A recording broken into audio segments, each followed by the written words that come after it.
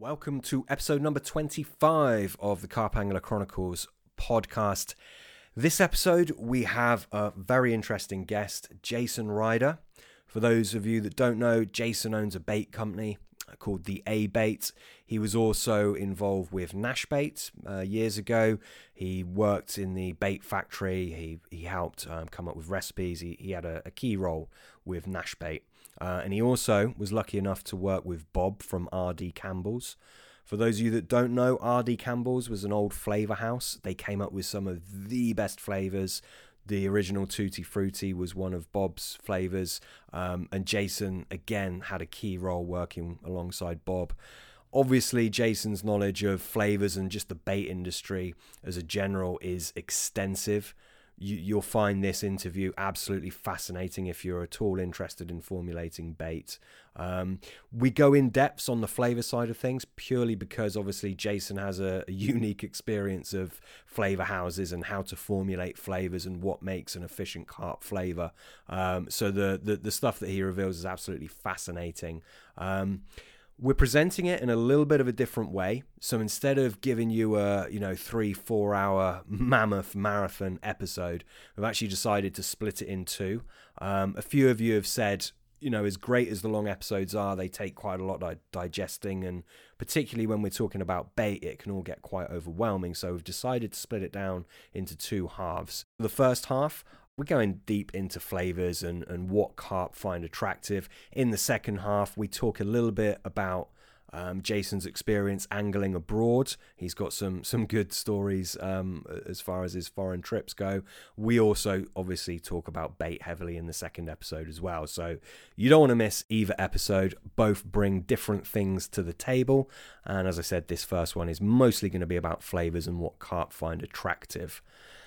Just before we lean into that, another exciting announcement we have is this is our first sponsored episode. Those of you who have listened recently will remember that we've been looking for a sponsor. Not that we want to make money from this podcast. It's our passion, it's our hobby, it's what we love doing.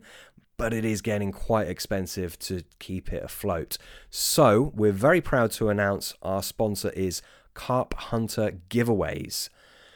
Fantastic company, really impressed with these guys. Basically what they do, as the name suggests, they do prize draws. So basically you would enter into a prize draw for a small fee and you are in with a chance of winning various different goods. It ranges from rods, reels, bivvies, alarms. They give away really good gifts.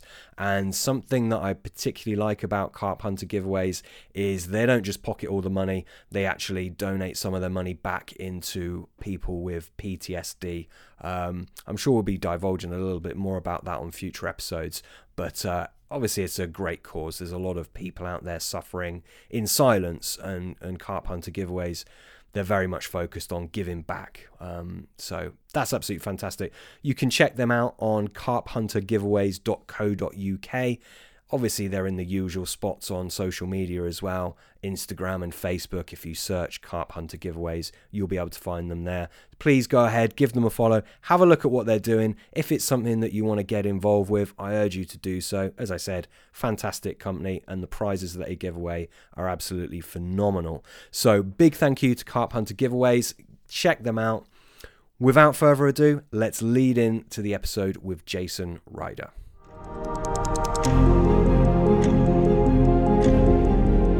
How long have you worked in the industry, Jason? It depends what you call work. I mean, if it makes sense, I was making fishing bait even before I was fishing for carp, really. So I started fishing 40 years ago, and I started carp fishing 36 years ago. Now, I was fortunate enough in my local lake that it had carp in it, and obviously carp anglers with high tech in the days were Mitchell rods, 1.5 pound glass rods, beacon bite alarms, all that sort of nonsense. And they were free lining potatoes. And I sort of looked at it and I thought, this is ridiculous. Do you know what I mean? Even though I knew nothing about catching carp, other than catching sort of 2 or 3 pounders on lunch and meat on a float and stuff. I mean, I was a general course angler, but I watched what they were doing and I thought, this is just stupid. I mean, the other thing was bread and bubble floats, chasing them round, thrashing it to a foam in the summer. And you could stand from an elevated position. You could see these carp on the top. But at that point, I still didn't really want to catch them, but I was interested in what they were doing, if that makes sense. So the next progression was for a sort of 14 or 15-year-old kid to stay out all night fishing.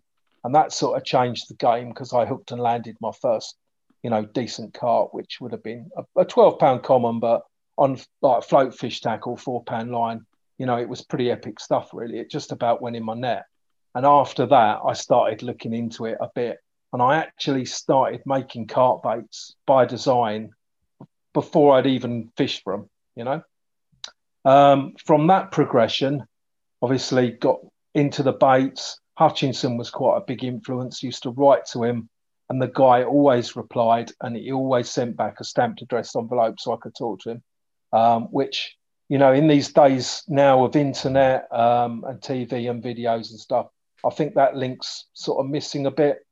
My heroes of the day, like Hutchie, Maddox, Rob Malin, Steve Briggs. We used to go to the slide shows, used to be at Dunstable, Stevenage, Wembley, and you could meet these guys and they would talk to you, and they would tell you what they were doing. And it was like a different world. So even from that point, I've always done my own little thing in my own little bubble, and that hasn't changed to this day, really. Yeah, amazing. We were lucky enough to have our first guest for this podcast was Steve Briggs, which was obviously quite a touch for us. But I know what you mean. It seems like this day and age, everything's just that little bit more, even though social media is so prevalent, and it should be the opposite. It's just we're kind of more disconnected in a way, aren't we, I think? Well, Steve's a perfect example, right? Because people say, oh, it's not surprising what he catches because he gets access to all these great waters and great swims. But the guy is so consistent. Everywhere he goes, he catches great fish. But he's also so laid back about everything he does. Yeah. There's no, he comes across in his videos, and when you talk to him, there's no pressure on him to catch. He's there because he enjoys it, and that's what he does. And he's not fame hungry or anything, or he just loves what he does, and he'll talk to anyone about it. The guy, let's make no bones about it, is a carp catching machine. Mm-hmm. He's a phenomenal angler. Mm-hmm. Yeah, without a shadow of a doubt. Without a doubt. Well, Jason, we're going to be talking a lot about bait. Obviously, this podcast is very well known for going into the depths of bait construction. I'm sure most of you know, but Jason owns a bait company called The A Bait. Previous to that, you used to work for Nash, as you alluded to. You also used to work for R.D. Campbell's. Is that right? Yeah. So, I started off making my own baits, and I could see they worked, because they were sort of catching more than other people, and it progressed. And I'd hate to think how much time I've invested in thinking about any form of nutrition or ingredients or what I can source. I might tell you some of the things I've sourced a bit later. It might make you wince a bit. And it progressed from there, really. My friends wanted me to make them bait, and I was making them bait, and it got bigger and bigger and bigger. And then at one point, I realised that I had virtually no time for fishing because all I was doing was making baits for my friends. So then I started using sort of third parties to contract roll for me, having more and more input into that, tweaking base mixes, ingredients and things. And it sort of gave me a bit more time to go fishing. The A Bait started, what we're talking, like 11 years ago. And it was actually called Acid Baits UK then, because I was working along this pH theory, and it had like a nice ravey face on the labels, which I particularly like, sort of having come from that scene. Yeah. But it's any form of acid scares people shitless. Even sort of bait makers, I don't want to touch something that's acidic because it's going to sort of rip my hands off, I've had my lungs and face ripped off, but it wasn't from acids, it was from vitamins. And I've also got a spot.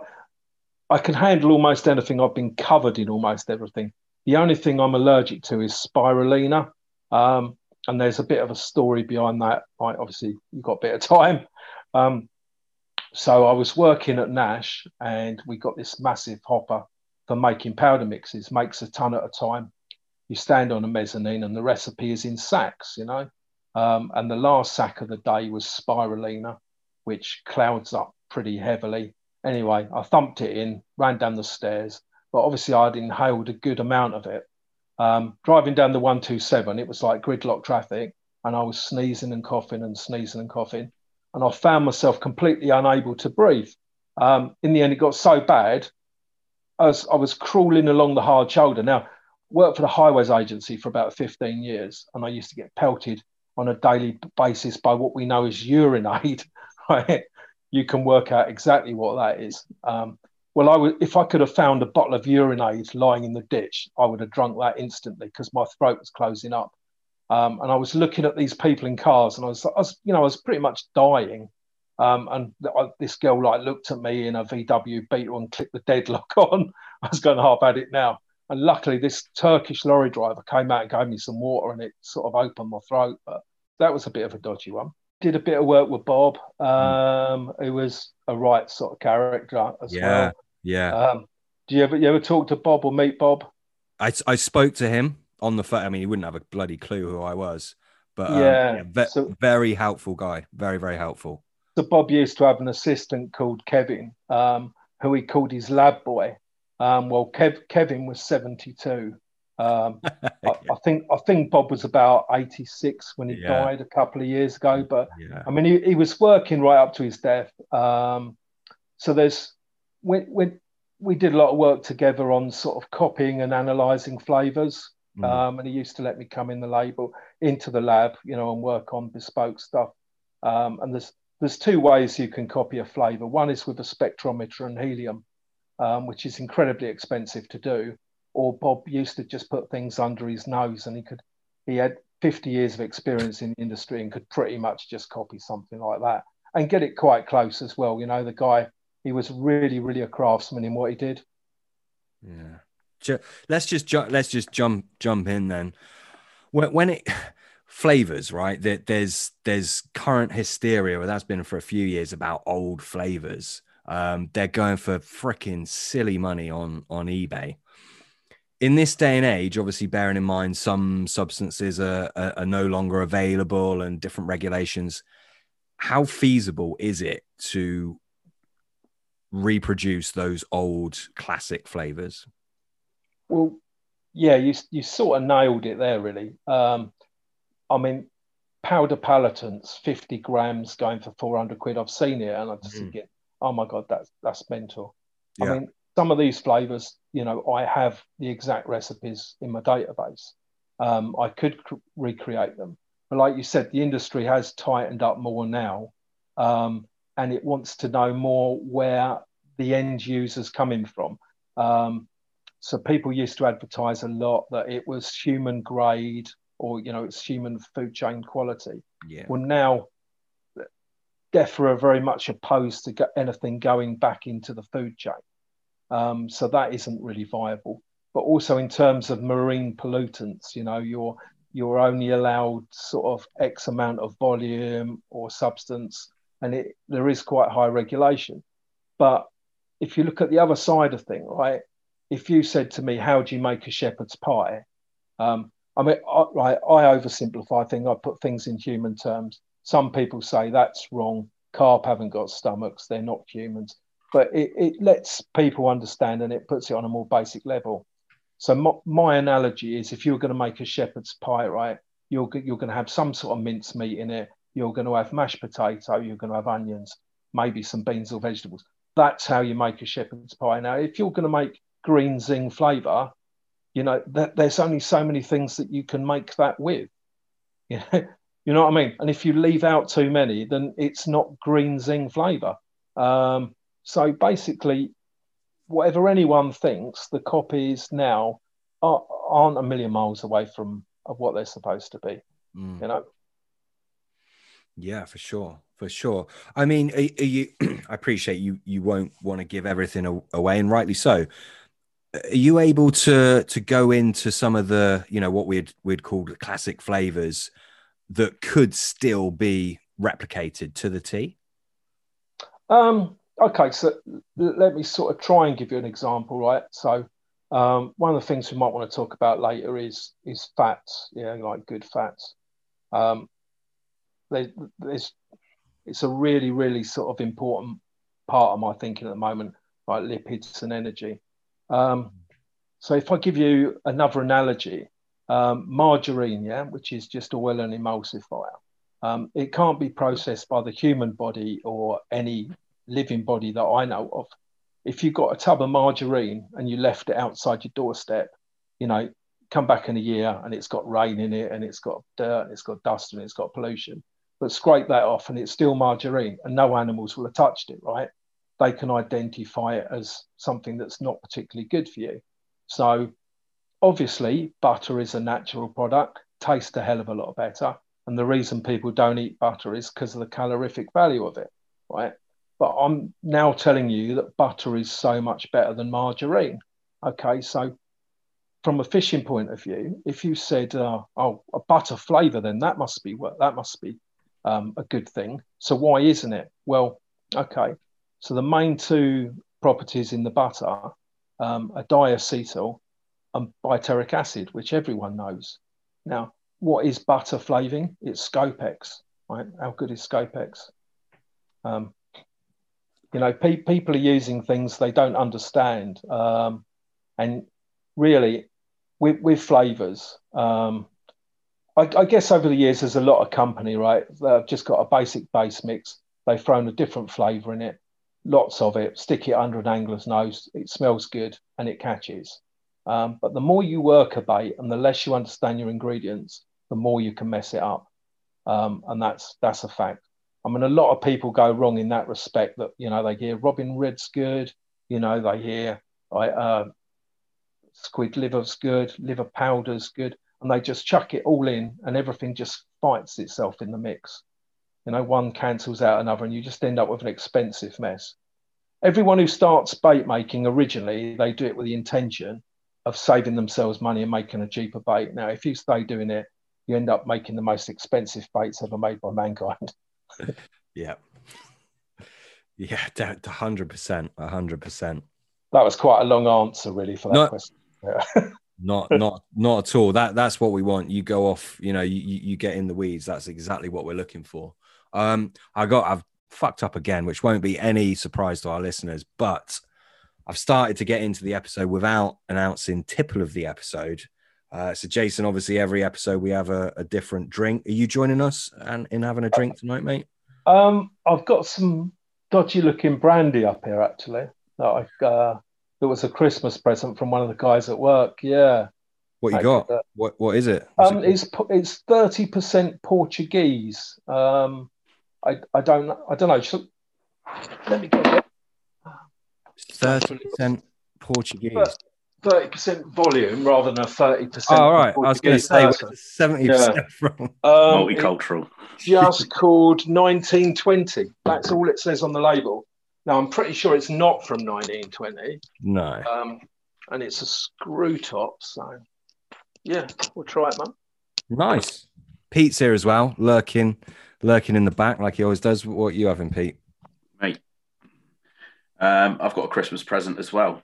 So I'm on the gin this week. So I've got a Whitley Neal blackberry gin, which I am mixing up with an elderflower tonic water. Very nice. It's actually bloody lovely. It's a good one. So camp, mate. I know, mate. I think I'm on the man stuff here, actually. Yeah, you are. Mine isn't much better. I've got a Heston Blumenthal citrus sherbet gin. Yeah. From Waitrose, just as girly, but I've just got normal tonic, to be fair. So yeah, there we go. And I've also actually this is manly as fuck. Look, I've got Salamander Black IPA, which is 6.8%. So there we go. Hopefully I've redeemed myself a little bit. We do a bit of a biscuit thing fishing. I'm notorious for never taking any food with me, but I take friends who can cook and who like to cook. And I supply the bait and they do the cooking. But we do have like a sort of biscuit cake thing. Who can bring the tastiest cakes? And I think last year the winner was passion fruit and peach Jaffa cakes. Oh, they were brilliant. Yeah. I don't feel as bad now. Fair enough, mate. Yeah, I like it. I like a nice biscuit on the bank. I've got to say. It doesn't need cooking, right? You know what I mean? Like, Exactly. I literally, my only bit of original fishing tackle that I had left from 40 years ago was my gas stove, which everyone laughs at. But I treated myself to a jet boil last year. Yeah, aren't they just too quick though? It's too violent. No, it's good. But again, it doesn't let you do any cooking. So I'm still dependent on other people to feed me. Mm, yeah, yeah. You just Which I think is fair enough. Like, you know what I mean? If I'm supplying the bait and stuff, then, you know, that's if fair. if you're listening, Ian or Steve, cheers, guys. What was your old stove? Like a Coleman or something? No, it was like, I think they called it a bluey or something. I mean, it's covered in rust and it's one of those ones where you screw the bottle in and half of it screams out the side at you while you're Oh, doing it. If you yeah, remember those. yeah, yeah. But bless it, it's still up there. It's like my last bit of original kit and I'm reluctant to throw it away for that reason. Nah, yeah, you got to keep that. Yeah, you got to keep that, mate. Fair enough. Wow. I mean, I guess we carry on with the flavor theme. I mean, I think we're going to talk about all aspects of bait creation, obviously, but I think flavors are an area where, am I right in saying you can speak with quite a lot of authority on them? You're well experienced with them. Yeah, I worked in the lab. You know, I did a bit with Nash, did a bit with Bob, and I guess when I first started, you could go into a fishing tackle shop, and there was no real carp tackle, but there was all these little 50 ml bottles of flavors, like sort of along the shelf, like little soldiers, all lined up halfway around the shop. And these are the things now that are selling for fortunes.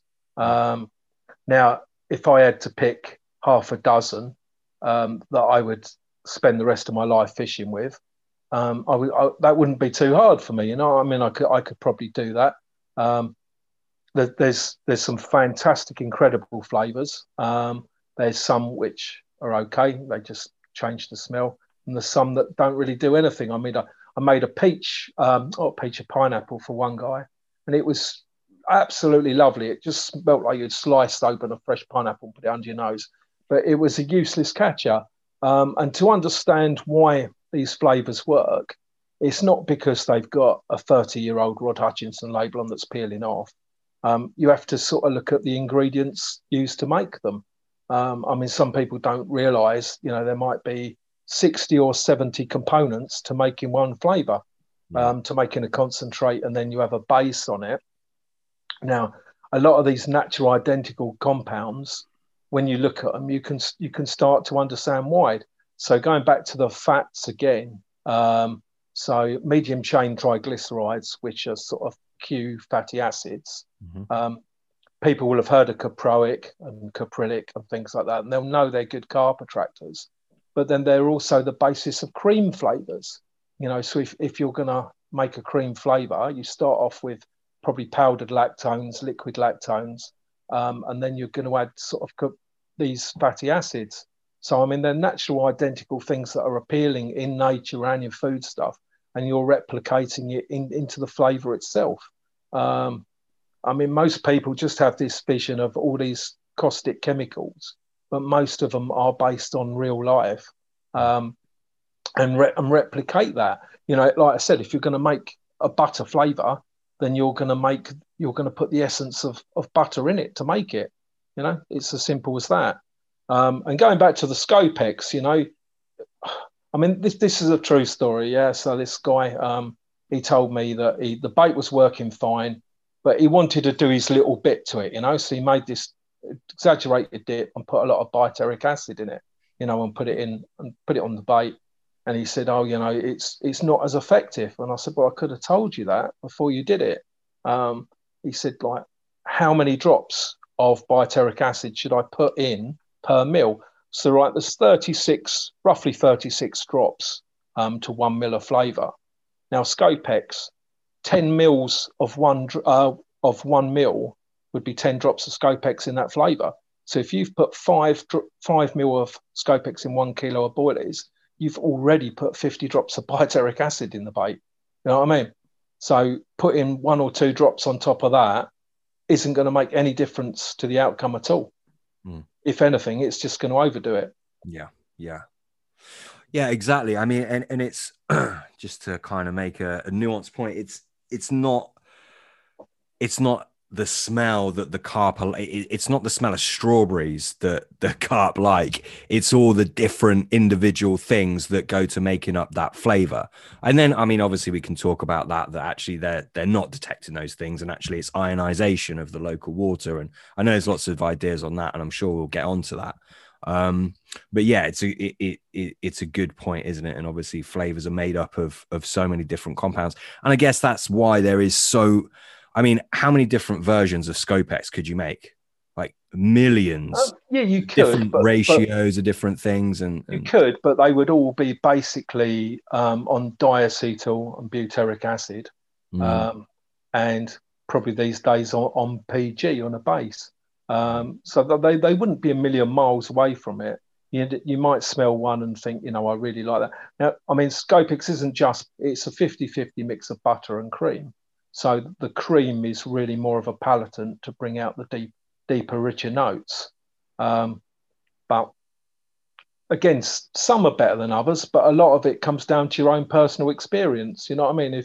If you buy 2 pots of identical hook baits, or even 2 different ones, whichever one you catch your first big carp on is going to be your favorite one, and the one that you tend to use the most of, right? Yeah, and then you're going to get the results on it because you're using it, and it's just convince you even further. It's totally confident. It's totally down to confidence. I mean, did I tell you the story about what I've been using this year? Possibly. We'll tell the listeners anyway. Okay, so a couple of years ago, I met Tim Paisley down in Tackle Box in Dartford, and I was talking to him, and I asked him what was in this product from a company from a few years ago that you couldn't get anymore. And he said he didn't know, but he knew the guy who made it and find out for me. Anyway, a few months went by, but Tim did get back to me, and he told me exactly what it was. So I went off on this search looking for this product, and I couldn't find it anywhere, to be honest. And I guess that's why they stopped using it as well, because it had just vanished from the world.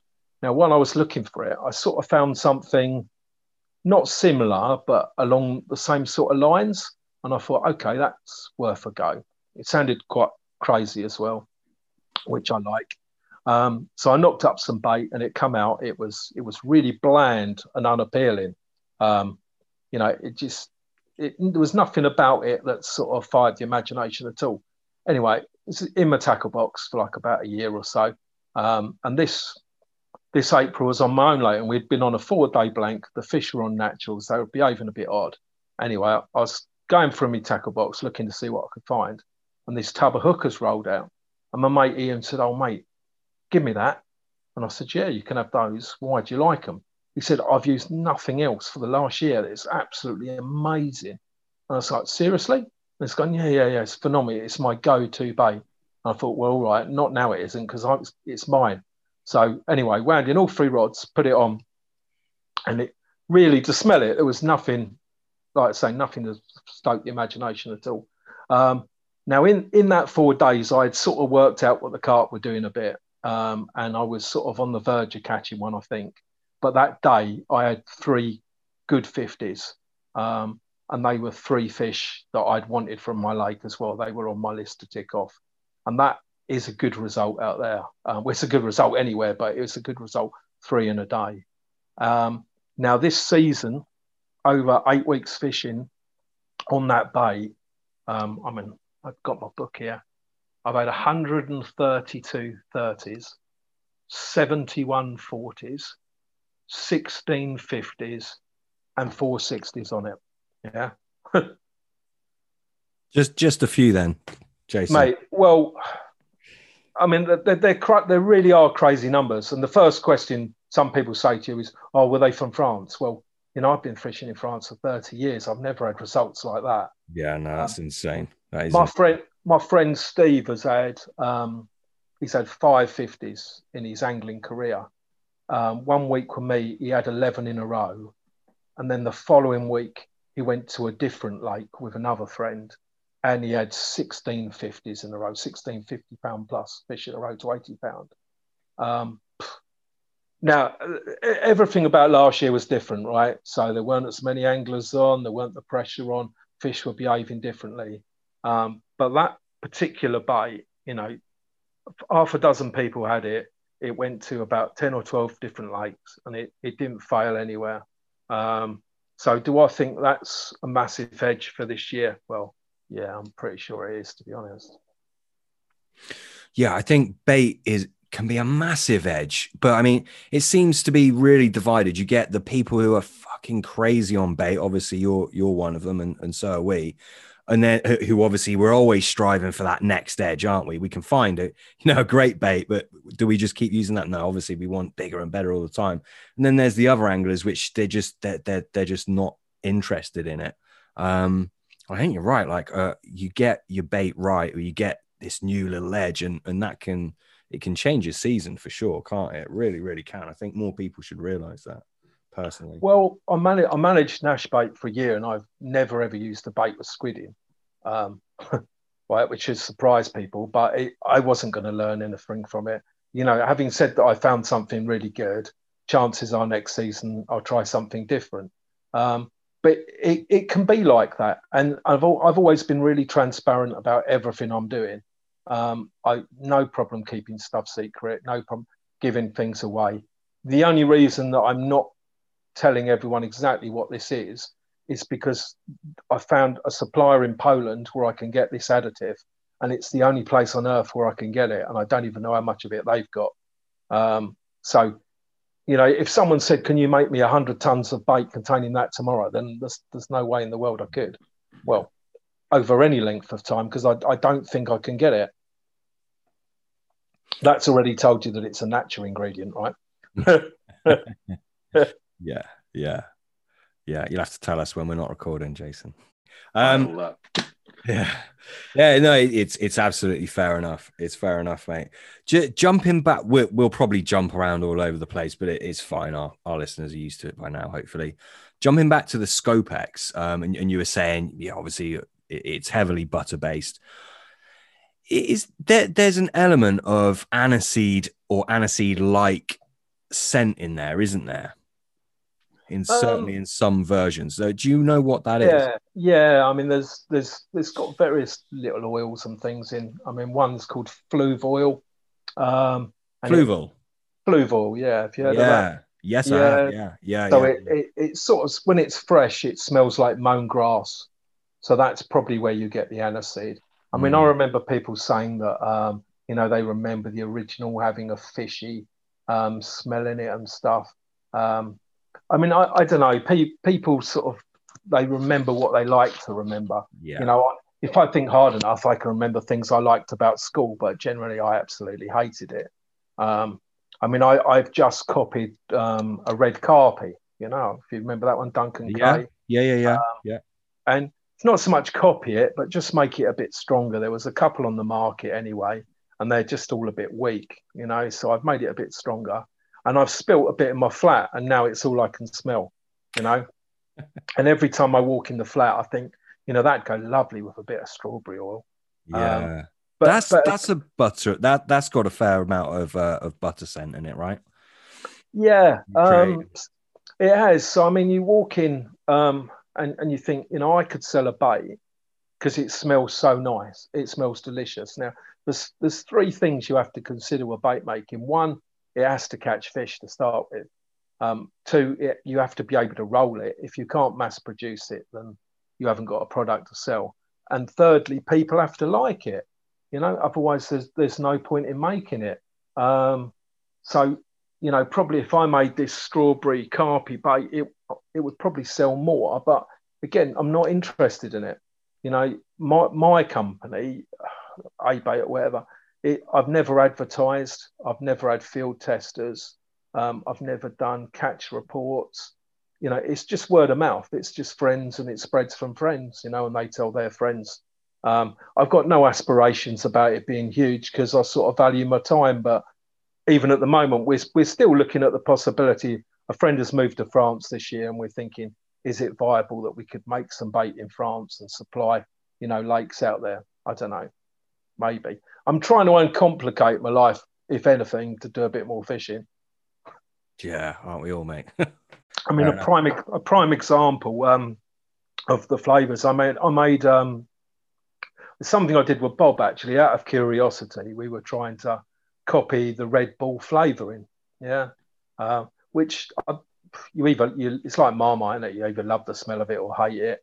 But we got it pretty close, and even before I put it in a bait, I was selling little 50 ml bottles, and I think I'd sold about 10 bottles of it on my website. And out of those 10 bottles, at least 4 other flavour companies that took it off and got it copied, and they pretty soon had Red Bull baits out. And to be honest, it was a pretty good catcher as well. It was grenadine was the main note. I think orange was the top note. I forget what the other was, but this is a new one to me, mate. Red Bull. What does it smell like? Yeah, so it's like grenadine, pomegranate is the basis of the flavour. And right. I think we started off with Rod's grenadine recipe on that. And it was a good catcher, but it was a gimmick, and obviously it was a really good gimmick because it was plagiarised by about 3 or 4 different sets of guys like me before I could even use it. Right. This is all right. When was this? Oh, mate, it's probably a good 10 years ago, in all honesty. I mean, we never heard of that, mate. Yeah, never heard of Red Bull at all. Yeah. We did pop-ups and we called them Jaeger bombs. It was yeah, and they were good. People still sort of send me pictures of stuff like, what's this, mate? I mean, it's like something I made 10 years ago. I think, do you know what? I haven't got a clue. Everyone thinks you have this magic recipe book. Well, I mean, my liquids book tends to be sort of on a hard drive. Now it's quite organised, but my powder recipe book is just a moth-eared old diary. You know what I mean? It's probably I'm the only one who could even read it. Yeah. And I think most bait companies are the same. It's not like there's the holy grail. It's just like a moth-eared old book covered in stains from spilt stuff. Yeah. About 10, 11 years ago, 12 years ago, I don't know. I think it was in your very early days. I bought a black bait from you. Might not have been that long ago, actually. 9 years, I don't know. Quite a while ago. Do you remember what that would have been? A black bait? You don't? No, not at all. I mean, I made a bottom bait, which was MB2. I probably can't tell you the story behind what that stands for. I'm pretty sure I can't, to be honest. Okay. But that came from a bizarre flavour experience. Some Dutch guys had asked me to copy something for them, which I did. And someone else said, look, don't send them the bait because they won't pay you for it. And it sat in my garage. I had 10, 15 litres of this stuff there, like this sample, sat in my garage for years. And in the end, I wanted a new bait and it was there. So I thought I might as well use it. And it was quite a deep one. They called it sweet apple spice. I mean, it had like a hardcore concentrated apple in it, but it was also a bit meaty aspects and garlic and all sorts of things. And that was also a very, very good flavour that did make a difference. I mean, a lot of the better ones I do find are oil based, which is, this opens up an argument. I'd like to talk about that for sure. Yeah, it's quite a big thing in my thinking at the moment. I mean, if you go back to the history of baits, I mean, so Fred's early baits now were 50 years ago, right? And the idea being high nutritive value baits. Well, nutrition is the effect of food on the body, right? No more than that. So nutrition is protein, it's a full diet, it's vitamins, it's minerals, it's fats, it's everything. But for the last 50 years, the industry has been obsessed with protein and aminos. Now, on any let's strip it right back, okay? So any wild creature, I mean, we're talking about a wild creature, the first thing it has to do when it wakes up is feed itself and its family for the day. Now, it won't necessarily eat the thing that's best for it. It'll find the thing that there's most of and will fill it up the quickest, right? once that's been achieved, then the rest of the day is your own. I mean, as human beings, we've become particularly lazy. We just go to Tesco's and we know what aisle our food's in, and we pretty much choose it for flavour, again, rather than nutrition. So people have concentrated over and over and over and over putting protein into the lake. Now, there's not going to be any carp in popular lakes that require protein, you know, because they can get it anywhere. And to be honest, all fishing comes down to that, how ready plentiful the food is, the food item is. You know, if the fish are hungry and they're competing, you'll catch a lot of them, and you'll catch them quickly. The more choice they have and the less they need it, the harder they're going to be to catch. And that also includes natural conditions as well, like low dissolved oxygen or high water temperature, which will make the fish naturally lethargic. But what people have failed to recognise from Fred's, you know, original baits were the emphasis that he put on things like vitamins and minerals, you know. And if we feed an artificial bait that's protein heavy, the fish can become even more deficient in certain minerals and vitamins, and they can be real edges. And I don't know if you want to cover it separately or just tag it on, but the use of carbohydrate now, semolina, you know, everyone uses a bit of semo because it makes a bait firm, makes a bait roll nice, and it's a good carbohydrate. Well, are there any good carbohydrates? You know, I'm not sure it's something the fish needs. I think they can take all the energy. I think they can take all the energy quickly and directly from fat sources, and they're much better to use the right fats in a bait than carbohydrate. Yeah, but they have a lot of carbase enzyme within their body, so you'd think they have that for a reason. They have 4 times the amount of than they do proteases, which says to me it's pretty important for them. Yeah, absolutely. I mean, so it is, you know, a different living organism from us. They don't have stomachs. Yeah. And I think when we talked on the phone before, I told you about the fish where at times where they would just dive into deep silt and gulp it in and suck it through them internally as well as out of the gills to take the acidic material to condition their gut lining, you know, to digest food and to clear themselves out. I mean, most people have been in a situation where they've seen fish bubbling over really heavy, deep silt, you know, and they put a bait in there, sat there all day, bubbling away, thinking anytime now you're going to catch, but don't. And then think, oh, my lead must be buried in the silt. Well, you know, the fish are buried in the silt, but, you know, they've probably ignored the bait, one, because it wasn't as acidic as the matter they were digging around for, or 2, it was obviously like an alien object, you know, possibly even a stone. So, I mean, it comes down to fishing and situations. The way you apply a bait will always be just as important as the bait itself, you know. I mean, apart from the very easiest carp waters in the land, a round ball will spell some sort of danger to fish at most points. Yeah, definitely. Yeah. When you sort of linked in there from flavors onto the oils, is that sort of like were you leading on with sort of like flavors on an oil base? Yeah, I mean, a lot of really, really good flavors are oil based. Ultra Spice, probably my favorite ever. The Tutti Frutti most people use now, again, oil based. A lot of the cream ones.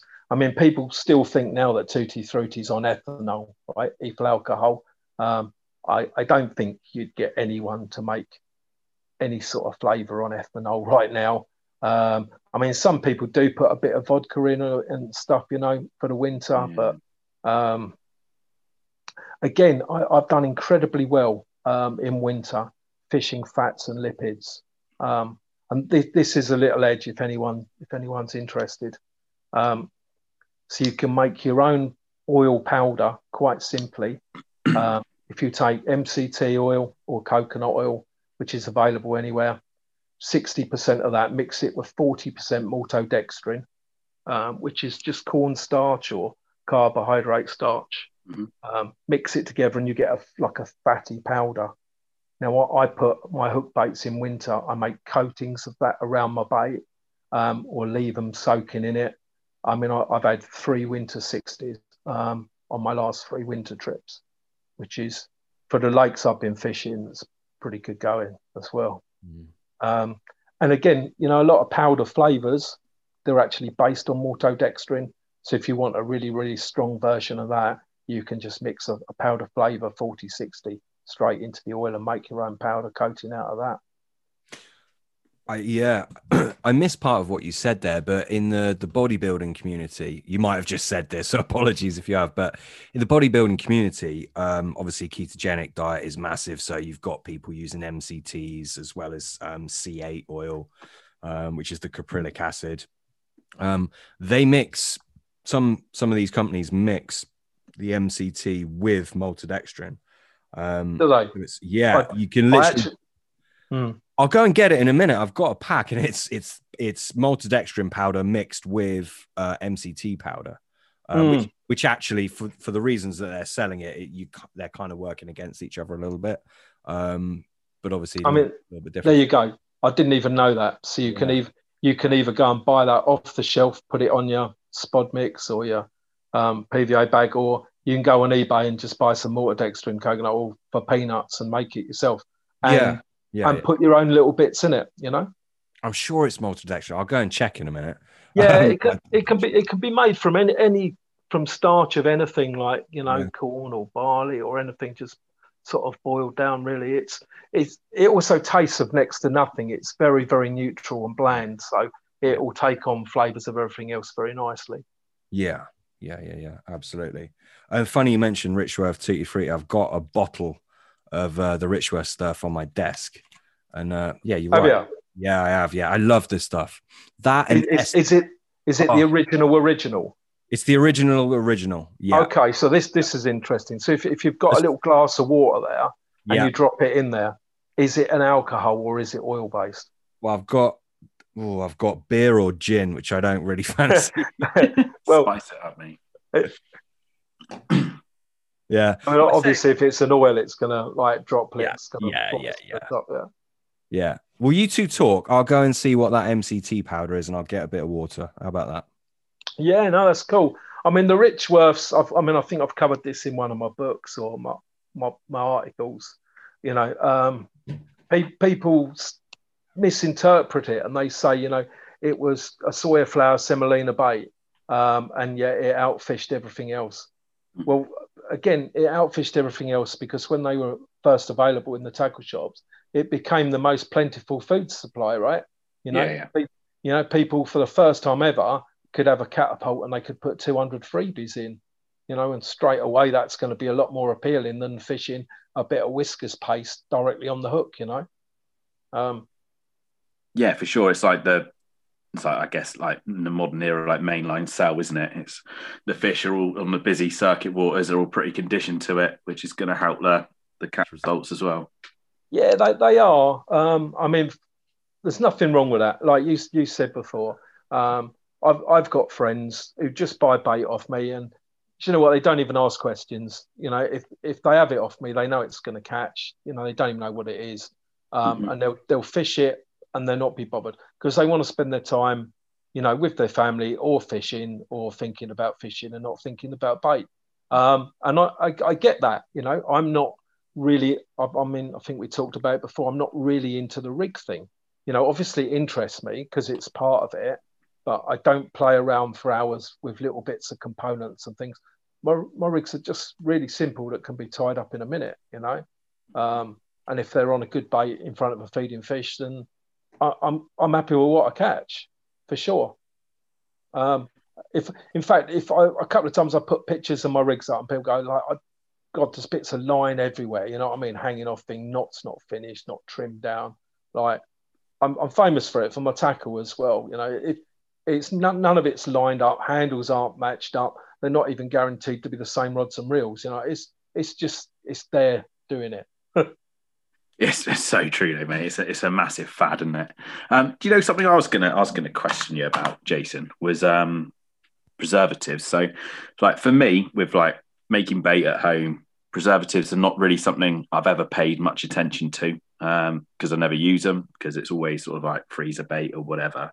But I know with your company, all of your baits are shelf life. And I know that sort of like shelf life baits of old had they were bad baits, weren't they? Used to get rock hard bullets, and yeah, they were. Yeah, they were terrible. And I think shelf lives are still sort of got that stigma a little bit. But I just wanted to sort of quiz you a little bit on preservatives, and I thought that might be quite interesting for our listeners as well. And your take on them, basically. I mean, going back to the Richworths again. So obviously, those freezers they had in the tackle shop, they cost money to run. They took up a lot of space. So then when Richworth first brought out their shelf life baits, I mean, they were like I say, shiny and hard and just nasty. I don't think they were a success because I don't think they were any good. It just seemed like there was your direct comparison. One was obviously to everyone streets ahead above the other. Now, I mean, again, if you walk into the shop, you've got 2 or 3 aisles of freezer food. You've got maybe 3 to 5 aisles of fresh food, and then you've got 24 aisles, something like that, of all goods that contain preservatives. So our own diet, we're feeding ourselves preservatives all the time. Mm-hmm. And obviously in the food industry as well, that's something they're trying to regulate and cut down on and put in as little preservative as possible. And the baits are the same way. I mean, I used to do this thing at the show where I'd put down 6 baits on the table. 3 of them would be fresh, 3 of them would be shelf life. And I would give a 3 kilo to a bait to anyone who could predict which were which. And we used to give away virtually no bait at all. It was a no-brainer. No one could guess it. And that's where we got with it. I mean, we use hardly any.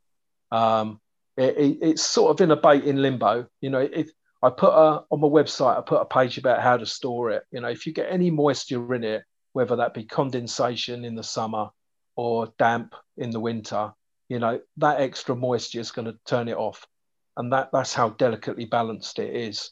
I started using them about 10 years ago, and I've only used I've stabilized, I prefer really, rather than preserved. Mm-hmm. And shelf life, is an outdated term. How old are the shelves in your house? I mean, about 30 years old. I mean, so we've closed the factory this week. And that's partly because a lot of the suppliers are shut down, and there's no point in making up powder-based mixes and having them sitting around in a hygroscopic atmosphere. Even though they're shelf life baits, they're still going to be freshly rolled, and they're probably going to be a lot fresher than people who use them. Ones that have been in a tackle shop fridge. You had Sean on, didn't you, a couple of weeks ago? Yeah. So Sean's, I won't go over all this again because Sean's done a very good article on his website, and it's like how many days out the freezer or how old are fresh baits. And to put my own spin on that, I mean, when we worked at Nash, we brought out the bait called the Key, which you will have heard of. Mm-hmm. And people were saying, how can you justify that it was sort of £16 a kilo? Well, it was actually a very good bait with very good ingredients, but making it was the biggest ball ache as well. And it was like under my tenure there. So we had to reset the boiler times because the bait only had about 45 seconds in the boiler, and it was uncooked in the center. So within 2 hours of drying, it was straight in the freezer on drying racks. Obviously, you can imagine that takes up an enormous amount of space. So that then once it was sort of blast frozen, if you like. So then it was taken over to the packing plant, and it had to be packed again within an hour, and then bagged and boxed. And we could only stack them 3 high because of the softness. But then, of course, when the bait thawed out, logistically, if the couriers had it in the warehouse overnight or something, it would collapse and people would get bags of paste. So it was a concept of a bait, and a very, very good bait in the right conditions. But logistically, it was just a nightmare to supply the thing. So I started using the shelf lives basically because you can react so much faster with them. If I've got fish having it in the swim going crazy, I don't want to go around the freezer, get 10 kilo out, and then sit there for ages waiting for it to defrost. You know what I mean? I can literally just go to the car, grab a bag, and I'm straight back in the game again. If it's wet and horrible, I've not got to hang bags around in the trees. I've got enough confidence in it to feed the fish in my lake with it, and I don't think there's been any detriment to them at all. I've got fish that are 60 years old in the lake. In fact, one of my taglines is that the world's oldest carp. I've got a fish called the Jurassic, and I've got a photo of it from 1970. So God knows how old it was then. Yeah. No, awesome. And so, I mean, like potassium sorbate's sort of like everyone sort of bands that about. Is it? There's better things than that. That's just what I was going to ask and probe you, but I understand you're not going to want to sort of give your secrets away. I mean, I've used your bait the last sort of couple of years, like on and off. I've always got like a bag of wasp like in the boot of the car, which is sort of like my backup bait that I leave in the back of the car. And it's sort of like it's incredibly soft. It keeps well. You say about the moisture. I've had that in the past, but I think with it. And once it gets like the moisture in, it has turned and gone off. But I wanted to sort of like probe you on what you use. So there's some things you say better than others. You don't have to say what you use, but yeah, give some examples. I mean, I share a few of my baits and secrets with Jeff, so I can't necessarily sort of steer in line with some of the things that he uses. I mean, the wasp.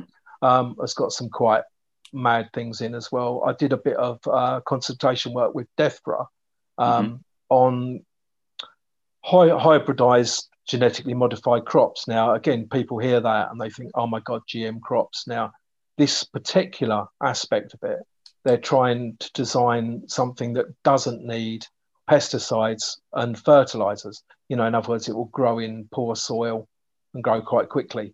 And that's hybridizing barley with hemp, which is quite effective, but it tastes disgusting, frankly. But also, he's looking at this food to put on it, natural food, to encourage bees and pollination. So that goes in the wasp, and that's actually where it got its name, because when I first got that additive, I was pretty much putting it in ground bait and just dipping baits in it and casting it out. And just about everyone who I sent this dip got stung absolutely crazy by bees and wasps. Okay. And once you opened the glug pot, I mean, like in the summer, it was about 5 minutes before you could even go near it, and by the end of the day, it would just be full of drowned wasps in it. I mean, it's not so bad in the bait, but even now, people still say, shit, I keep getting stung, mate, when I'm using it.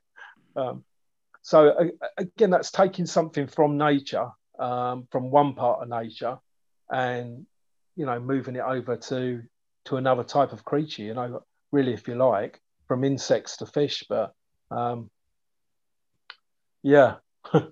What wasps are interesting, aren't they? I've rolled a few baits, not containing the ingredient that you're on about, but wasps have loved a few of them. It's a weird thing, isn't it? You wouldn't really associate a wasp with that kind of apparatus to detect it, but I've definitely rolled several baits where wasps are all over it, literally all over it. I think cats are quite a good judge as well. Not so much dogs, because they'll strafe anything they can get hold of. That's what I said. Yeah, Dean said dogs were a good one as well, but that's what I said. Dogs will eat fucking anything, won't they? I think more or less. Cats seem a bit more discerning. I mean, I know one year, because I used to have like a big double garage, and people would always come around the garage for bait, and we'd be out there all night talking and stuff, and used to really piss my wife off. And I had these pallets in the corner. So one year, I think they'd cancelled the Brentwood show or something, and I had a lot of this nut bait. So I'd all double boxed it, and I'd put it up on this pallet. And I had all the fish meals in the bins and stuff. anyway, one day I went to get a box of the nut bait and there was nothing there. And literally the rats had climbed up, or mice really, not rats. Had climbed up underneath the pallet and bitten through all of it. And they'd gone through about 200 kilo of this nut bait, and yet the fish meal was lying out there. They just wanted that nut bait. I mean, that was a nightmare story in itself because my wife wouldn't let me kill them. So I had to humanely trap them in Essex. And then she read that they could come back 2 miles. So I had to drive them all over the Dartford Bridge and release them in Kent. I mean, there was. I got them all apart from one, and he sort of become a little friend. He used to just sort of sit there and watch me, and he was all right, this little mouse. But then one day I picked up a sack and I put it down on top of him, and he was sort of spread eagled on the ground. But he lasted about 2 years, bless him. He did all right. Give him the occasional nut boilie to keep him going. Yeah, just to change gears a little bit. I mean, obviously you were carp angling in a day and age in an area where it was. I mean, things were booming back. Many years ago. Around you're Essex. Are you Essex? You're Essex. Yeah, pretty much Essex, Hertfordshire border on Kent now. Yeah. Yeah. So I mean, what did you fish locally when you were sort of coming up? Well, I've actually written another book, which is my own book, if you like. So there's 10 chapters of my original carp stories from the 80s. Then there's 10 sort of bait formulation chapters, 10 of fishing overseas, and then 10 of the last year and everything. Whether I ever publish it or not, a few people have seen like a rough draft on an e-file and stuff, and it's getting bigger and bigger. But yeah, my early fishing, I mean, Waveney Valley was, a major influence. I used to absolutely love it up there. Park Lakes of Essex, Stanborough. We used to go poaching there for a night. I mean, that was quite a mad one. I mean, that was the first time ever I had rolled lots and lots of bait. And we used to spend 2 nights a week rolling the bait. And then we'd fish 2 nights a week. And we'd go down the pub, have a pint, start bait up, go and have a pint, walk around the lake, check if anyone was about. And about 12 o'clock, we'd be fishing. But after a month or so, he's using the halogen lights from the motorway as markers. Yeah. And sticking it out. And after about a month, the fish got so on that bait, they were swirling and taking it off the top as it was landing, Absolutely crazy. I mean, we just caught hundreds and hundreds and hundreds of fish. It's just non-stop for about 4 or 5 hours, pack up and go to work. St Ives was probably the last place I fished in the UK. And quite madly, the fish I had, it was my first 30-pounder. It was about 1990. That fish is still alive in there, and I think it's close to 50 pound. And I was contemplating going back this year and fishing it again. I think it might happen this year, possibly. What year was that? That would have been about 1990. That was long before I mean. Yeah, people don't sort of get it. I mean, I think my first 20-pound carp was 1984. Yeah. And I had caught about 150 double figure fish from that. I used to go to Holyfields a lot, Waltham Abbey, and I'd catch 100 fish in a day there. Literally. Sure. Which, again, in front, I've caught over a ton of fish in France on 10 occasions. I mean, these catches now, they bear no resemblance to going back to those days. So, I mean, I had like 150 doubles for my first 20-pounder. I don't know how many 20s for my first 30. The big fish weren't about. There was probably 4 or 5 40s in the whole country, and you couldn't get to them. But again, didn't need to. Do you know what I mean? I was enjoying my fishing, doing my own thing.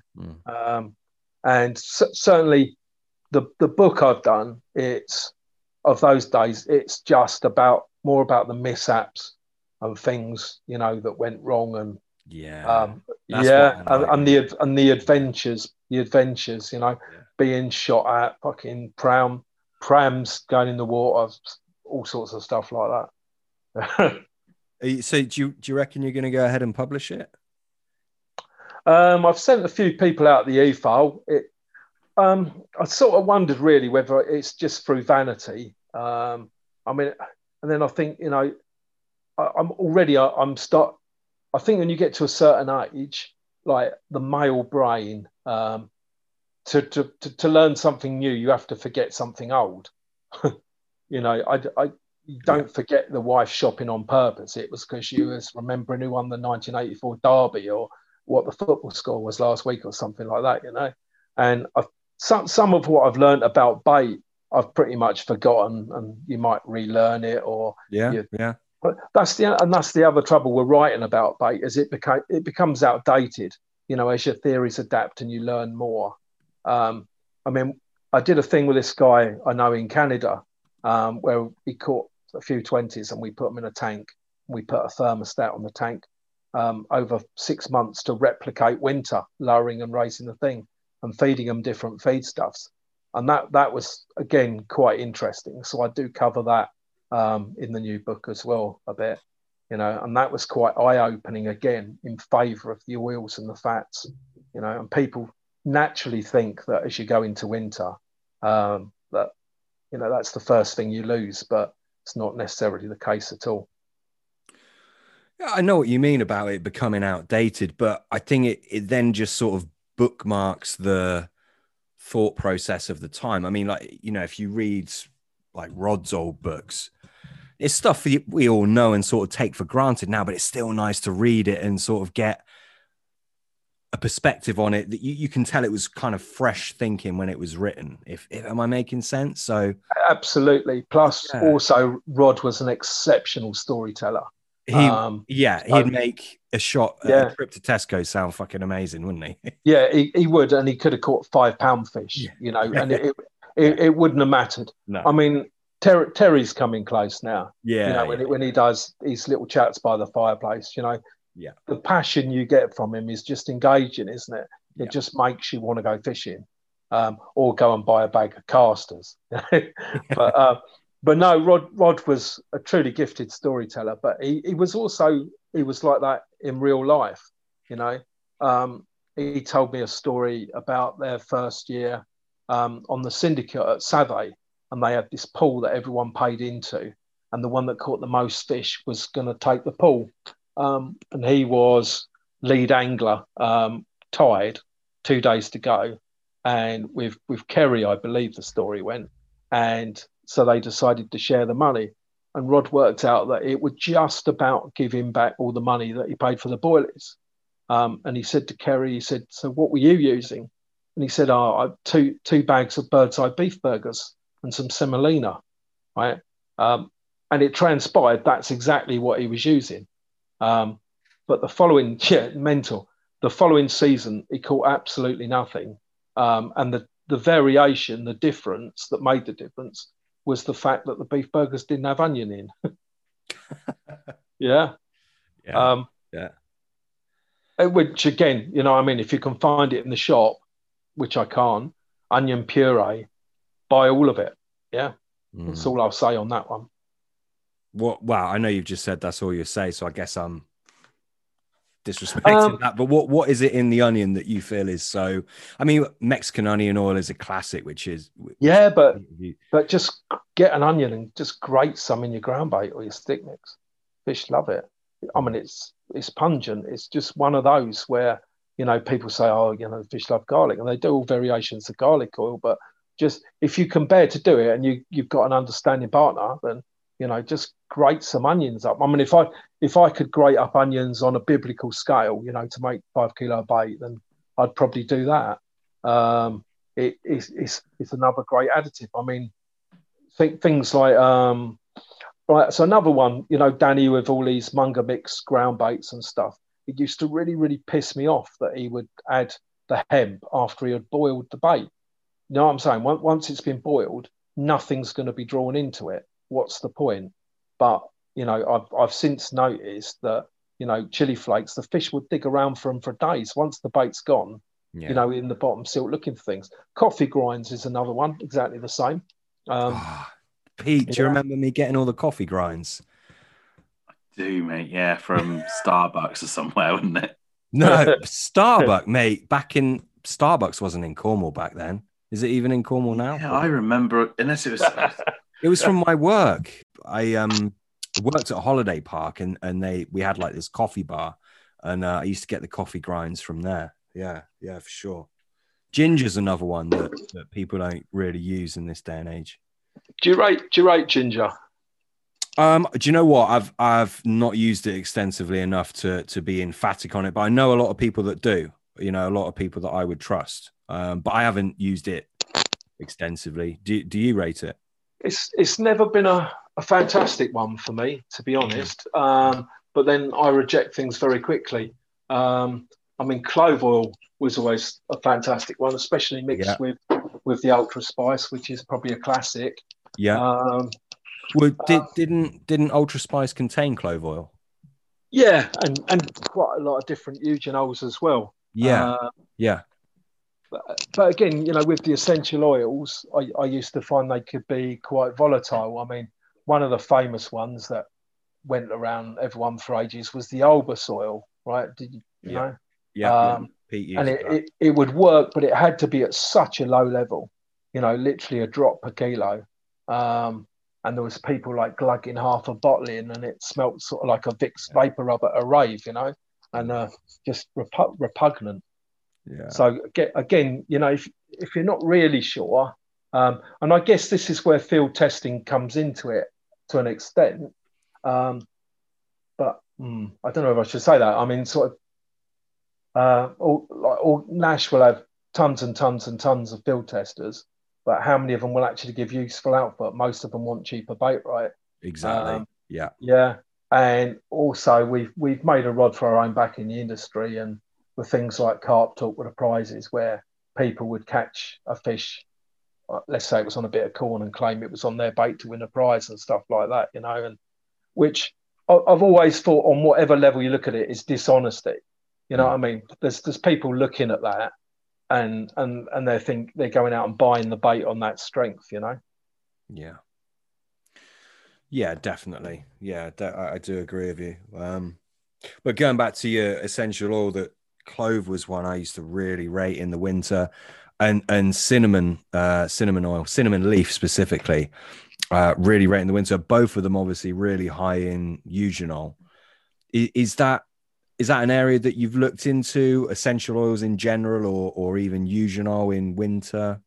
Anything to expand on that? Yes, for sort of both. I mean, so I think there's still things you can do with essential oils that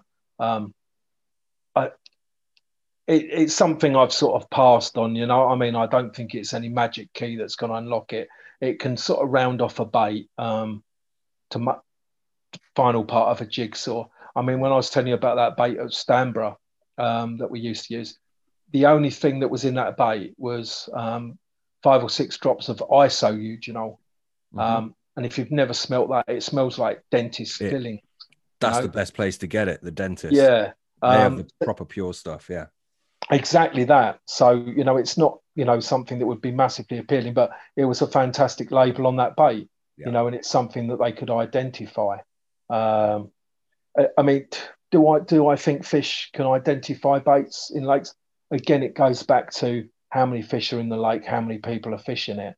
I think if you take, let's say, average sort of 10-acre pit, and there's a dozen people fishing it every day, everyone's firing in a couple of kilos of boilies. Now, can the fish tell 1 kilo of boilies from another? I wouldn't. By the time they swam all around the lake, I'd say probably no.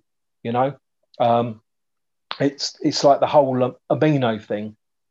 That's an absolute minefield, you know, and you will drive yourself absolutely crazy with aminos. You can have really, really good results on them. You can also make things. Helen. Yeah. I mean, the Nash cultures, fantastic hook baits. But they did used to have a high vitamin content in as well, and I think that was partly it.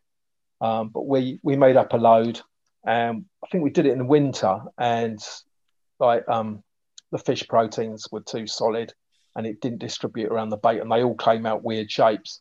So I took away about 30 kilos of cultures and put them all in the swim. and it killed that swim stone dead for about 3 weeks. Yeah, just too much. Guy said they weren't a fish anywhere near it, you know. Yeah. Same thing when I discovered the acids, or started going along, I had come up with this sort of theory of blending organic acids together and making up this powder. We was on a session down the south of France, and 4 days into it, and we hadn't had a single bite. And out of desperation, I had some eggs and I knocked up some paste, which I wrapped around the lead and around the hook bait with these acids in. And I put the rest in the ground bait, about 20 kilos of ground bait. And over the next 2 days, I think I caught 32 fish from like a standing star. And honestly, at the time, I thought I'd found the Holy Grail, you know. But it can depend on the time of year. You know, obviously, the magnet theory, if you're fishing in the winter over silt with an acidic bait, it's not as effective. The summer seems to be the time you can have a magic result. I mean, one guy at work, he's doing this fishing for these F2, F3s, whatever they do with the feeders and stuff. And I gave him some, and he said, how much should I use? And I said, well, I use 20 grams per kilo in the boilies. So he put 20 grams in. And at work, he said, mate, didn't do very well, really. The guy either side of me won the match, so I felt like I was near the fish. But I finished well down the field. Anyway, the next week, same thing. Next week, same thing. And thought, so how often are you recasting? He said, no, you know, there's a lot of fish, you know, there's sort of 3 or 4 pound. You have to get a big weight of them. He said, I'm casting every 5 or 10 minutes. And I thought, right, okay. So I'm encapsulating this additive in a boiled bait, and he's just putting it in a method feeder and ground bait. I said, mate, go down to 2 grams and see how you go. Anyway, cut a long story short, he won the next 10 matches. I think he won about 2 or 3 grand. I'm still waiting for a drink off him now, actually. He's slacking. I mean, on the topic of flavors and baiting up, and I know what you mean about a carp swimming around a busy like day ticket water. You know, it's swum past God knows how many different freaking compounds. It's chemoreception fatigue, isn't it? Yeah. I've got my own carp here where I live in my ponds, and I test on them, but I make sure I don't just test loads of shit one after the other. I give them, you know, a long time in between. I'll test maybe 2 or 3 things a day, so they don't get that chemoreception fatigue.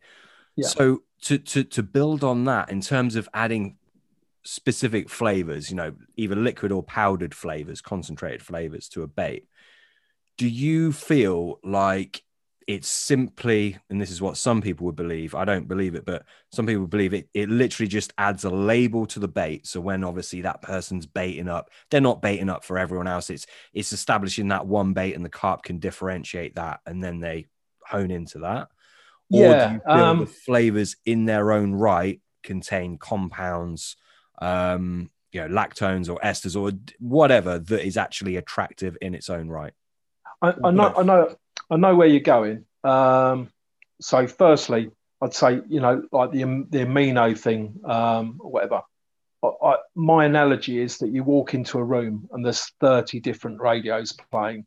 One of them's playing your favourite tune, you know. So how can you find it? And I think that's the sort of amino disturbance that's underwater sometimes, because everything contains aminos, like the water, the plants, you know.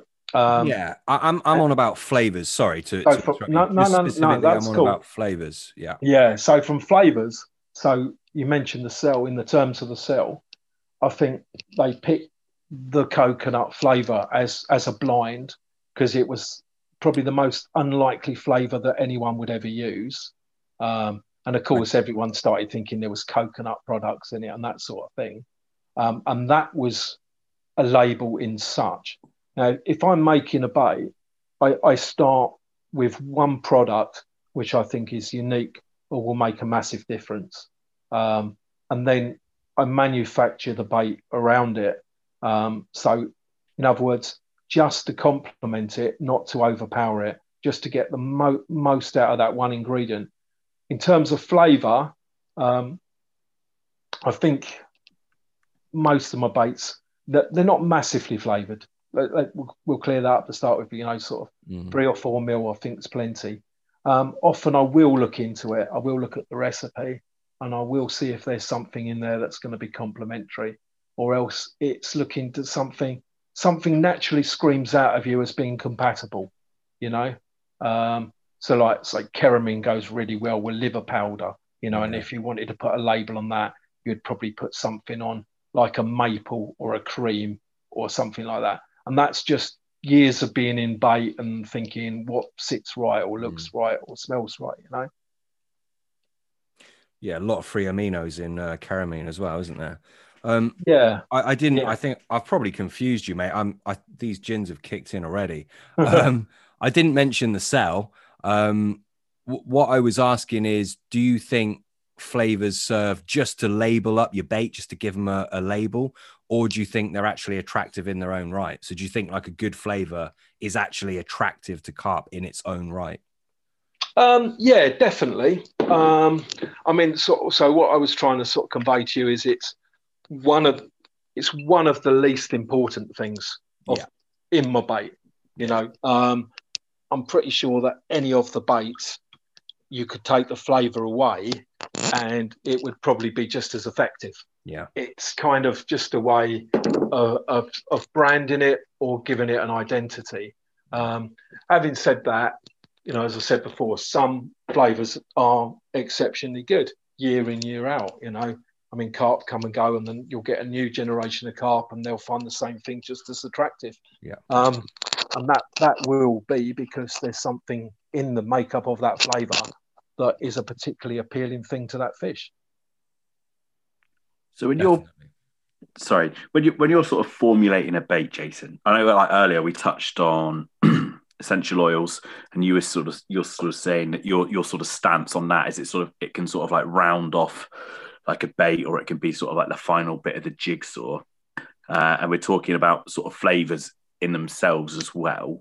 And you're saying sort of like you can take that away from any bait, and you know you think the bait's likely to be as effective in itself. For you, when you're sort of formulating a bait, what is it you sort of what are your sort of your building blocks for attraction?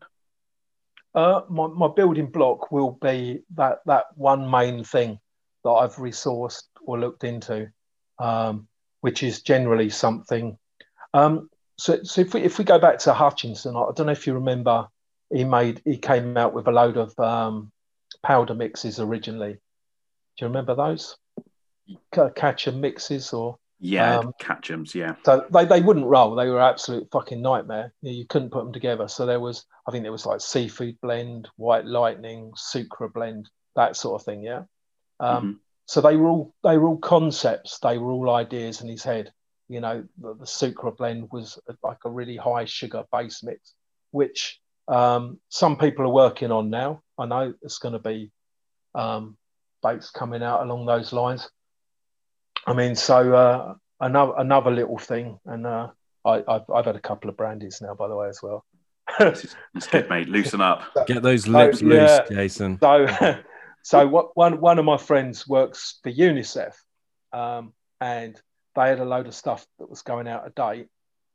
It's called Plumpy Nut. Yeah, have you heard of that? I've got a few Plumpy Nuts, but yeah. So it's the emergency response food they take to third world countries to keep people alive, basically, little sachets. So I had a load of this UNICEF stuff, which I decanted into a bucket, and I sort of spray dried it into a powder. It's basically as high a calorie food as you can possibly make. Now, again, fantastic. You know, so do fish crave calories? Absolutely. You know, like I said, it's easily available food. It's filling themselves up. Is it ethical that we feed fish on really high calorie, high fat baits? I don't think so. I try to moderate it and do it in proportions. You know, I'm not sure it's the way to go. Definitely. I mean, I've got theories that the fish in France generally, you know, are mature fish before they get stocked, and they've grown up. They've developed properly. Whereas I think, you know, you stock fish sort of £5 to £10, they get hounded, they get caught, they get suspicious of food, they get damaged. I think it holds them back. I think it stops them growing. You know, fish that have partial natural diets are always going to last longer. than something that's been fed on an artificial diet. I'm very skeptical of pellets. You know what I mean? If you do any tests with oils at all, you can see how quickly they oxidize and go rancid. Yeah. And anyone who buys pellets from a tackle shop, no offense to the company that's selling them, but you know what I mean, they're probably well past their best by the time they've been sold. Then again, I mean, trout pellets, scretins, fantastic bait. Yeah, as long as you can get them, you know, it's fresh. It's a high turnover, isn't it? You buy them from the source. You know, they've been recently made. Exactly that. You know, and they feed them on them for a reason. But again, you know, a fish that's in a natural pond eating mealworms or larvae and stuff, it might not get to the size of the fish that's been grown artificially, but it's probably going to have a longer lifespan. How long do you think sort of like flavors can last for? Because obviously, I mean, we mentioned this on a podcast I think probably the most recent one we published, and we got one sort of comment, a little bit of heat on social media for sort of bringing it up, but we were saying it sort of like touched on the flavors of years past that people are buying for silly money, and just saying that they're sort of like they're oxidized and well past their best. How long can you keep a flavor for? It depends exactly really what it's doing, doesn't it? You know, but then again, you've got to think, you know, there's a few of those ingredients that come out of the fridge. Just about all the bottles from all those ingredients, they might have long use by dates, but they've still got use by dates, and none of them are 20 years. You know, if it still smells of what it smells of, then you can get, you know, you're still creating the sort of label you want to create. I mean, so I'll give you an example, like the sweet corn flavour. So started making a thing called Plasti Soak at Nash that would soak in, flavour your artificial baits and stuff. I know that stuff. It contains quite a lot of dimethyl sulfide, which naturally oxidizes, but not necessarily in a bad way. So basically, once it's been made, from the moment it's been made, really you should leave it. You should, all of these flavours, whenever you make them, you should shake them up, leave them, and you should leave them to settle, really, in all honesty, before selling them. But once this goes on the shelf, it will just get darker and darker. So, I mean, Kevin rung me up. Someone had complained, one of his things, that, you know, they were getting these products and they were dark brown. Sometimes they were yellow, but it was the nature of the beast. You know, it wasn't less effective. It's that particular chemical does that particular thing. It will discolor things over time. So, I mean, we certainly, when we were there, we used to have quality controlled samples, like from manufacturer, and after 6 months, so we could compare them. And they will change in appearance, definitely. You know, same as like you'll notice with the flavors as well, certainly in the bigger volumes, that after a long time, you'll start getting sediment in the bottom as well, you know, and past crystals and things like that. Would I buy a 20-year-old flavour for 200 quid? No, but I'm thinking about other counterfeit market already. You know what? That brings us back to where I left you guys earlier on. I went and got some water, and I knew it was oil based anyway, but dropped it in, did the test, and it's definitely oil based. I sent you a photo, Jason, but wicked, mate. Yeah, the photo doesn't pick it up that it's oil, but it's all floating on the surface, and it's all you can tell it's oil. And that was the original one, yeah. Yeah, original Richworth Tutti Frutti. So there we go. We've exploded an urban myth straight away. Yeah. You know, everyone always said Tutti Frutti was the ultimate winter flavour because it was ethanol or ethyl alcohol based, and it would dissolve quicker in the water. Where all along it was an oil based flavour. Yeah. Yeah, 100%. Yeah. 100%. Mm-hmm. Interesting. So it really gets, like, when you sniff it, for example, like the original Tutti, it really gets like the back of the throat. And this bottle is old as fuck. It still makes me cough. If I give it a good old whiff, it makes you cough. Yeah. Well, I mean, we used to sell it when I used to make it with Bob. We used to sell it to 3 different companies, fishing companies, who all branded it a different name, but it was exactly the same. You know what I mean? If we made like a 20-litre jar of it, you know, one bloke would get 10 litres, the other 2 would get 5, and we would just separate it and put a different sticker on it. and they all sold it, and I believe still do, big companies as well, and under different banners. And people will argue till their nose bleed that it's different. And sometimes, you're better off, you just sort of have a little grin and have a little laugh, because you think, well, it wasn't last week while I was putting the stickers on, See, this is something I want to talk to you about, because I mean, and it's not for me to say the companies, you can divulge them if you want to, but another company which sold the Tutti Frutti flavor as a blend, let's just say that. Yeah. See, theirs, I remember, and I've got a bottle of their current one, which is different, by the way, but theirs I remember to be yellow. And I remember the Tutti Frutti stuff, it was orange. This one's orange as well. Yeah. What is that about? Because I don't doubt what you're saying. And I think you're on the right. You're on the right company, because it is called Blend. Yeah. Yeah. I know exactly what you mean, and you are right. Yeah. But there's nothing stopping you putting dye in them, right? True. Yeah. Oh, yeah. Fair enough. So you have oil soluble dyes, as in like the case of red liver oil. Flavors. Obviously, the same flavors you can use for the boilies, which are semi-soluble. You can make solutions and you can dye the flavors instantly. It looks different, but it's also a way of getting brand standard as well. Like I said to you, with the discoloration. Yeah. If you're worried about the discoloration on the shelf, then by putting in 1 gram of orange flavor, then you're dyeing it that color, and the likelihood is it's going to stay roughly that color. That's a great point. Yeah, I literally never thought of that. Yeah, really good. I mean, put it in the broad sense word, red diesel, right? It's just diesel with red agent in it for the sole purpose of, and then it becomes, farm diesel. Yeah. But it's the same product. Yeah. I've got one for you, and I asked this, I think, to Dean, and I can't remember what his answer was. I think he wasn't too sure, but somebody sort of fairly good authority was telling me that the original Robin Red used to obviously dye like your buckets sort of bright red. It used to see the fish with the red bellies and the red sort of like under the gill plates and everything. And that was apparently the dye that's in red diesel, which they've had to remove. I don't know if you know or can shed any light on that. Yeah. I mean, really, you're going to have to ask Hafes the question, aren't you? Yeah, I'll never get a proper answer. I mean, I found earlier in the back of my kitchen earlier, I found a bucket of piri piri seasoning, and it all in one block. So I threw it in the bin, but I sniffed it, and it basically smelt like Robin Red used to smell. I mean, there was actually it might have been Hutchinson. He did like a Robin Red flavour, and it sort of smelt tobacco-y, but it definitely had like paprika in, and there's all the talks of the caraphils and things. Mate, it's highly likely.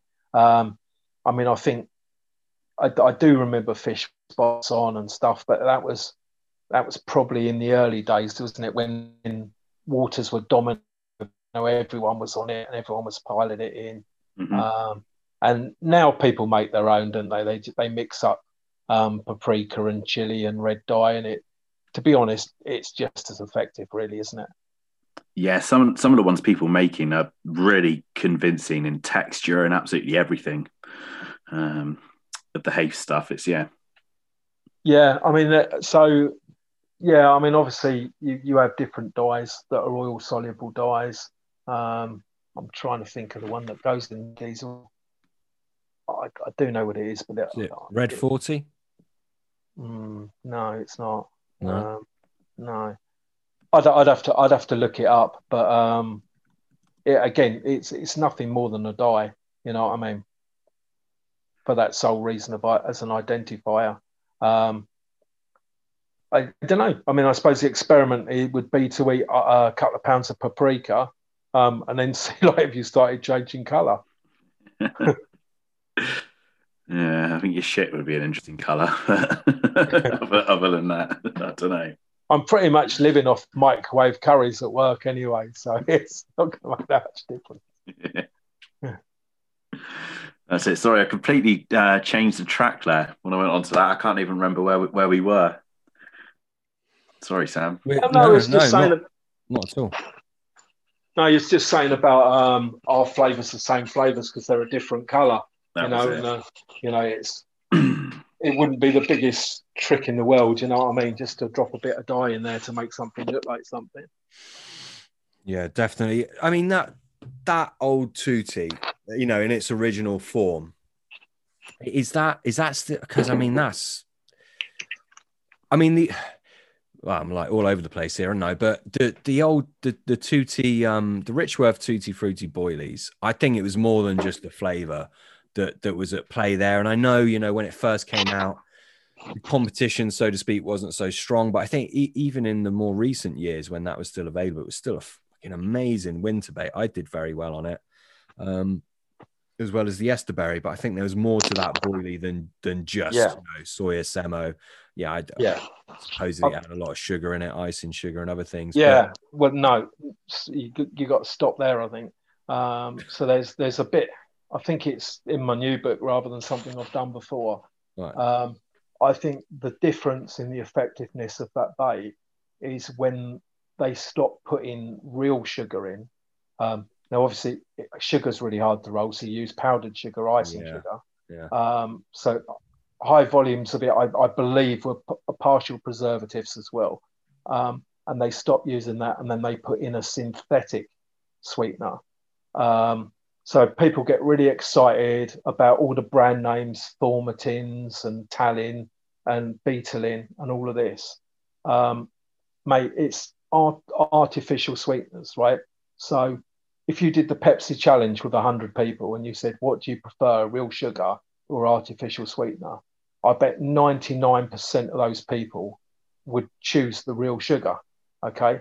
But they're not going to eat it because it's going to make them fat. Now, one, the people that want to make the carp fat, and two, the carp don't care if they are fat. So why not use the real thing? So, I mean, I've probably made enough artificial sweetener to fill this church I'm living in, right? I've made tons and tons and tons and tons of it. So it's a mix of saccharin products, some preservative, and some IPA to dissolve it, isopropyl alcohol. Yeah. Obviously at small level, which isn't a very palatable thing. I mean, going back a little bit to what we said earlier about people, they won't use a preserved bait, and yet they'll fish a preserved bait on the hair. They'll use a waft or a pop-up that contains preservative. So what they've effectively done is highlight, if they believe it's less effective, they've highlighted that their bait is less effective than the rest of what they've thrown out.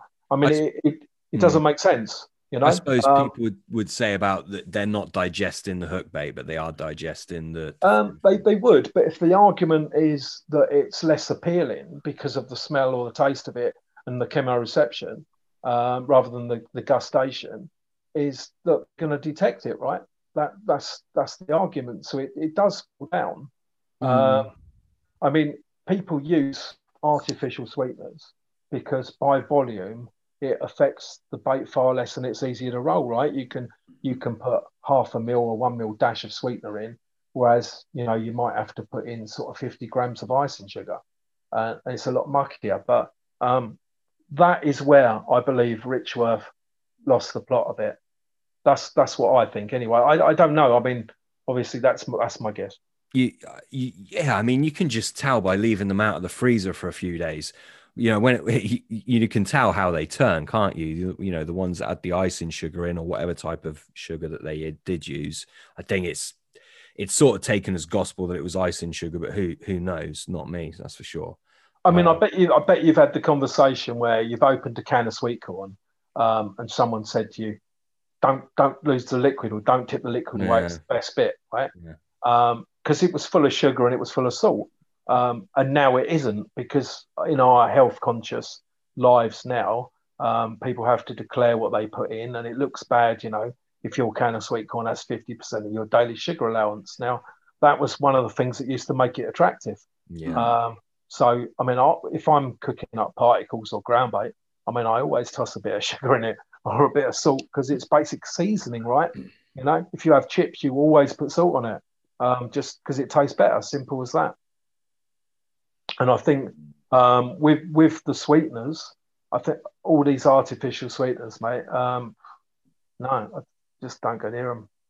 What about something like Thormatin, which, I mean, it's from a natural tree, but really it's kind of synthetics. It's manufactured. Yeah. Would you class that along with them? Yeah, it's just a brand name. Again, people have used it and they'll have confidence in it. But would they have caught more if they'd been using real sugar? Well, I know the answer, but everyone has to find out their own path, don't they? But then I suppose, and I'm not against what you're saying at all, I'm just playing devil's advocate. I suppose the sugar within a bait, powdered sugar, obviously, is doing a different function than what, say, someone that just wanted to just to add a bit of sweetness to, quote unquote, take the edge off of a bait or a flavor profile, which is totally human terms, not necessarily carp related. I think people maybe use them with a different idea of their outcome, if that makes sense. Yeah. So with going back to nutritional recognition, I mean, if you believe in the theory that they can detect proteins, then you also have to believe that they can detect calorific count, that they can check like for an energy source, for vitamins especially. So again, vitamins. Nobody puts vitamins. Well, some people do. Most companies don't spend money on vitamins because there's no end product to the user that they can see and sniff. They have to take your word for it that they're in there. Now, a lot of my bait finds my way into my lake, so I want the fish to get the vitamins. I mean, I close it for 6 months in the summer to sort of reset the fish's compass, to give them confidence in eating again. And I'll throw a bit of bait. Ideally, I'll throw a bit of bait in there for 2 or 3 weeks, get them eating, and then I'll load it up with certain vitamins to put them in because I know it will get into them that way and it will do them good. At a time of year when they can probably use a bit of help. But I put a lot of faith in vitamins as attractors. And I like you say with the tank tests and the pond tests and things like that, it's not the be all and end all. But if you see a really, really positive, strong response to something, it's worth pursuing always,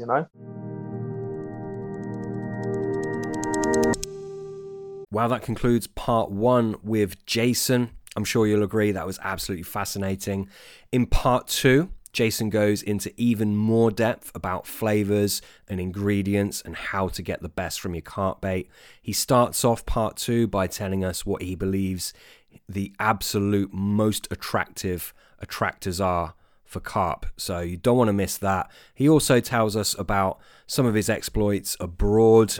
He's traveled the world extensively, done a lot of fishing in different countries, and he's got some great stories to tell there. So you do not want to miss part 2.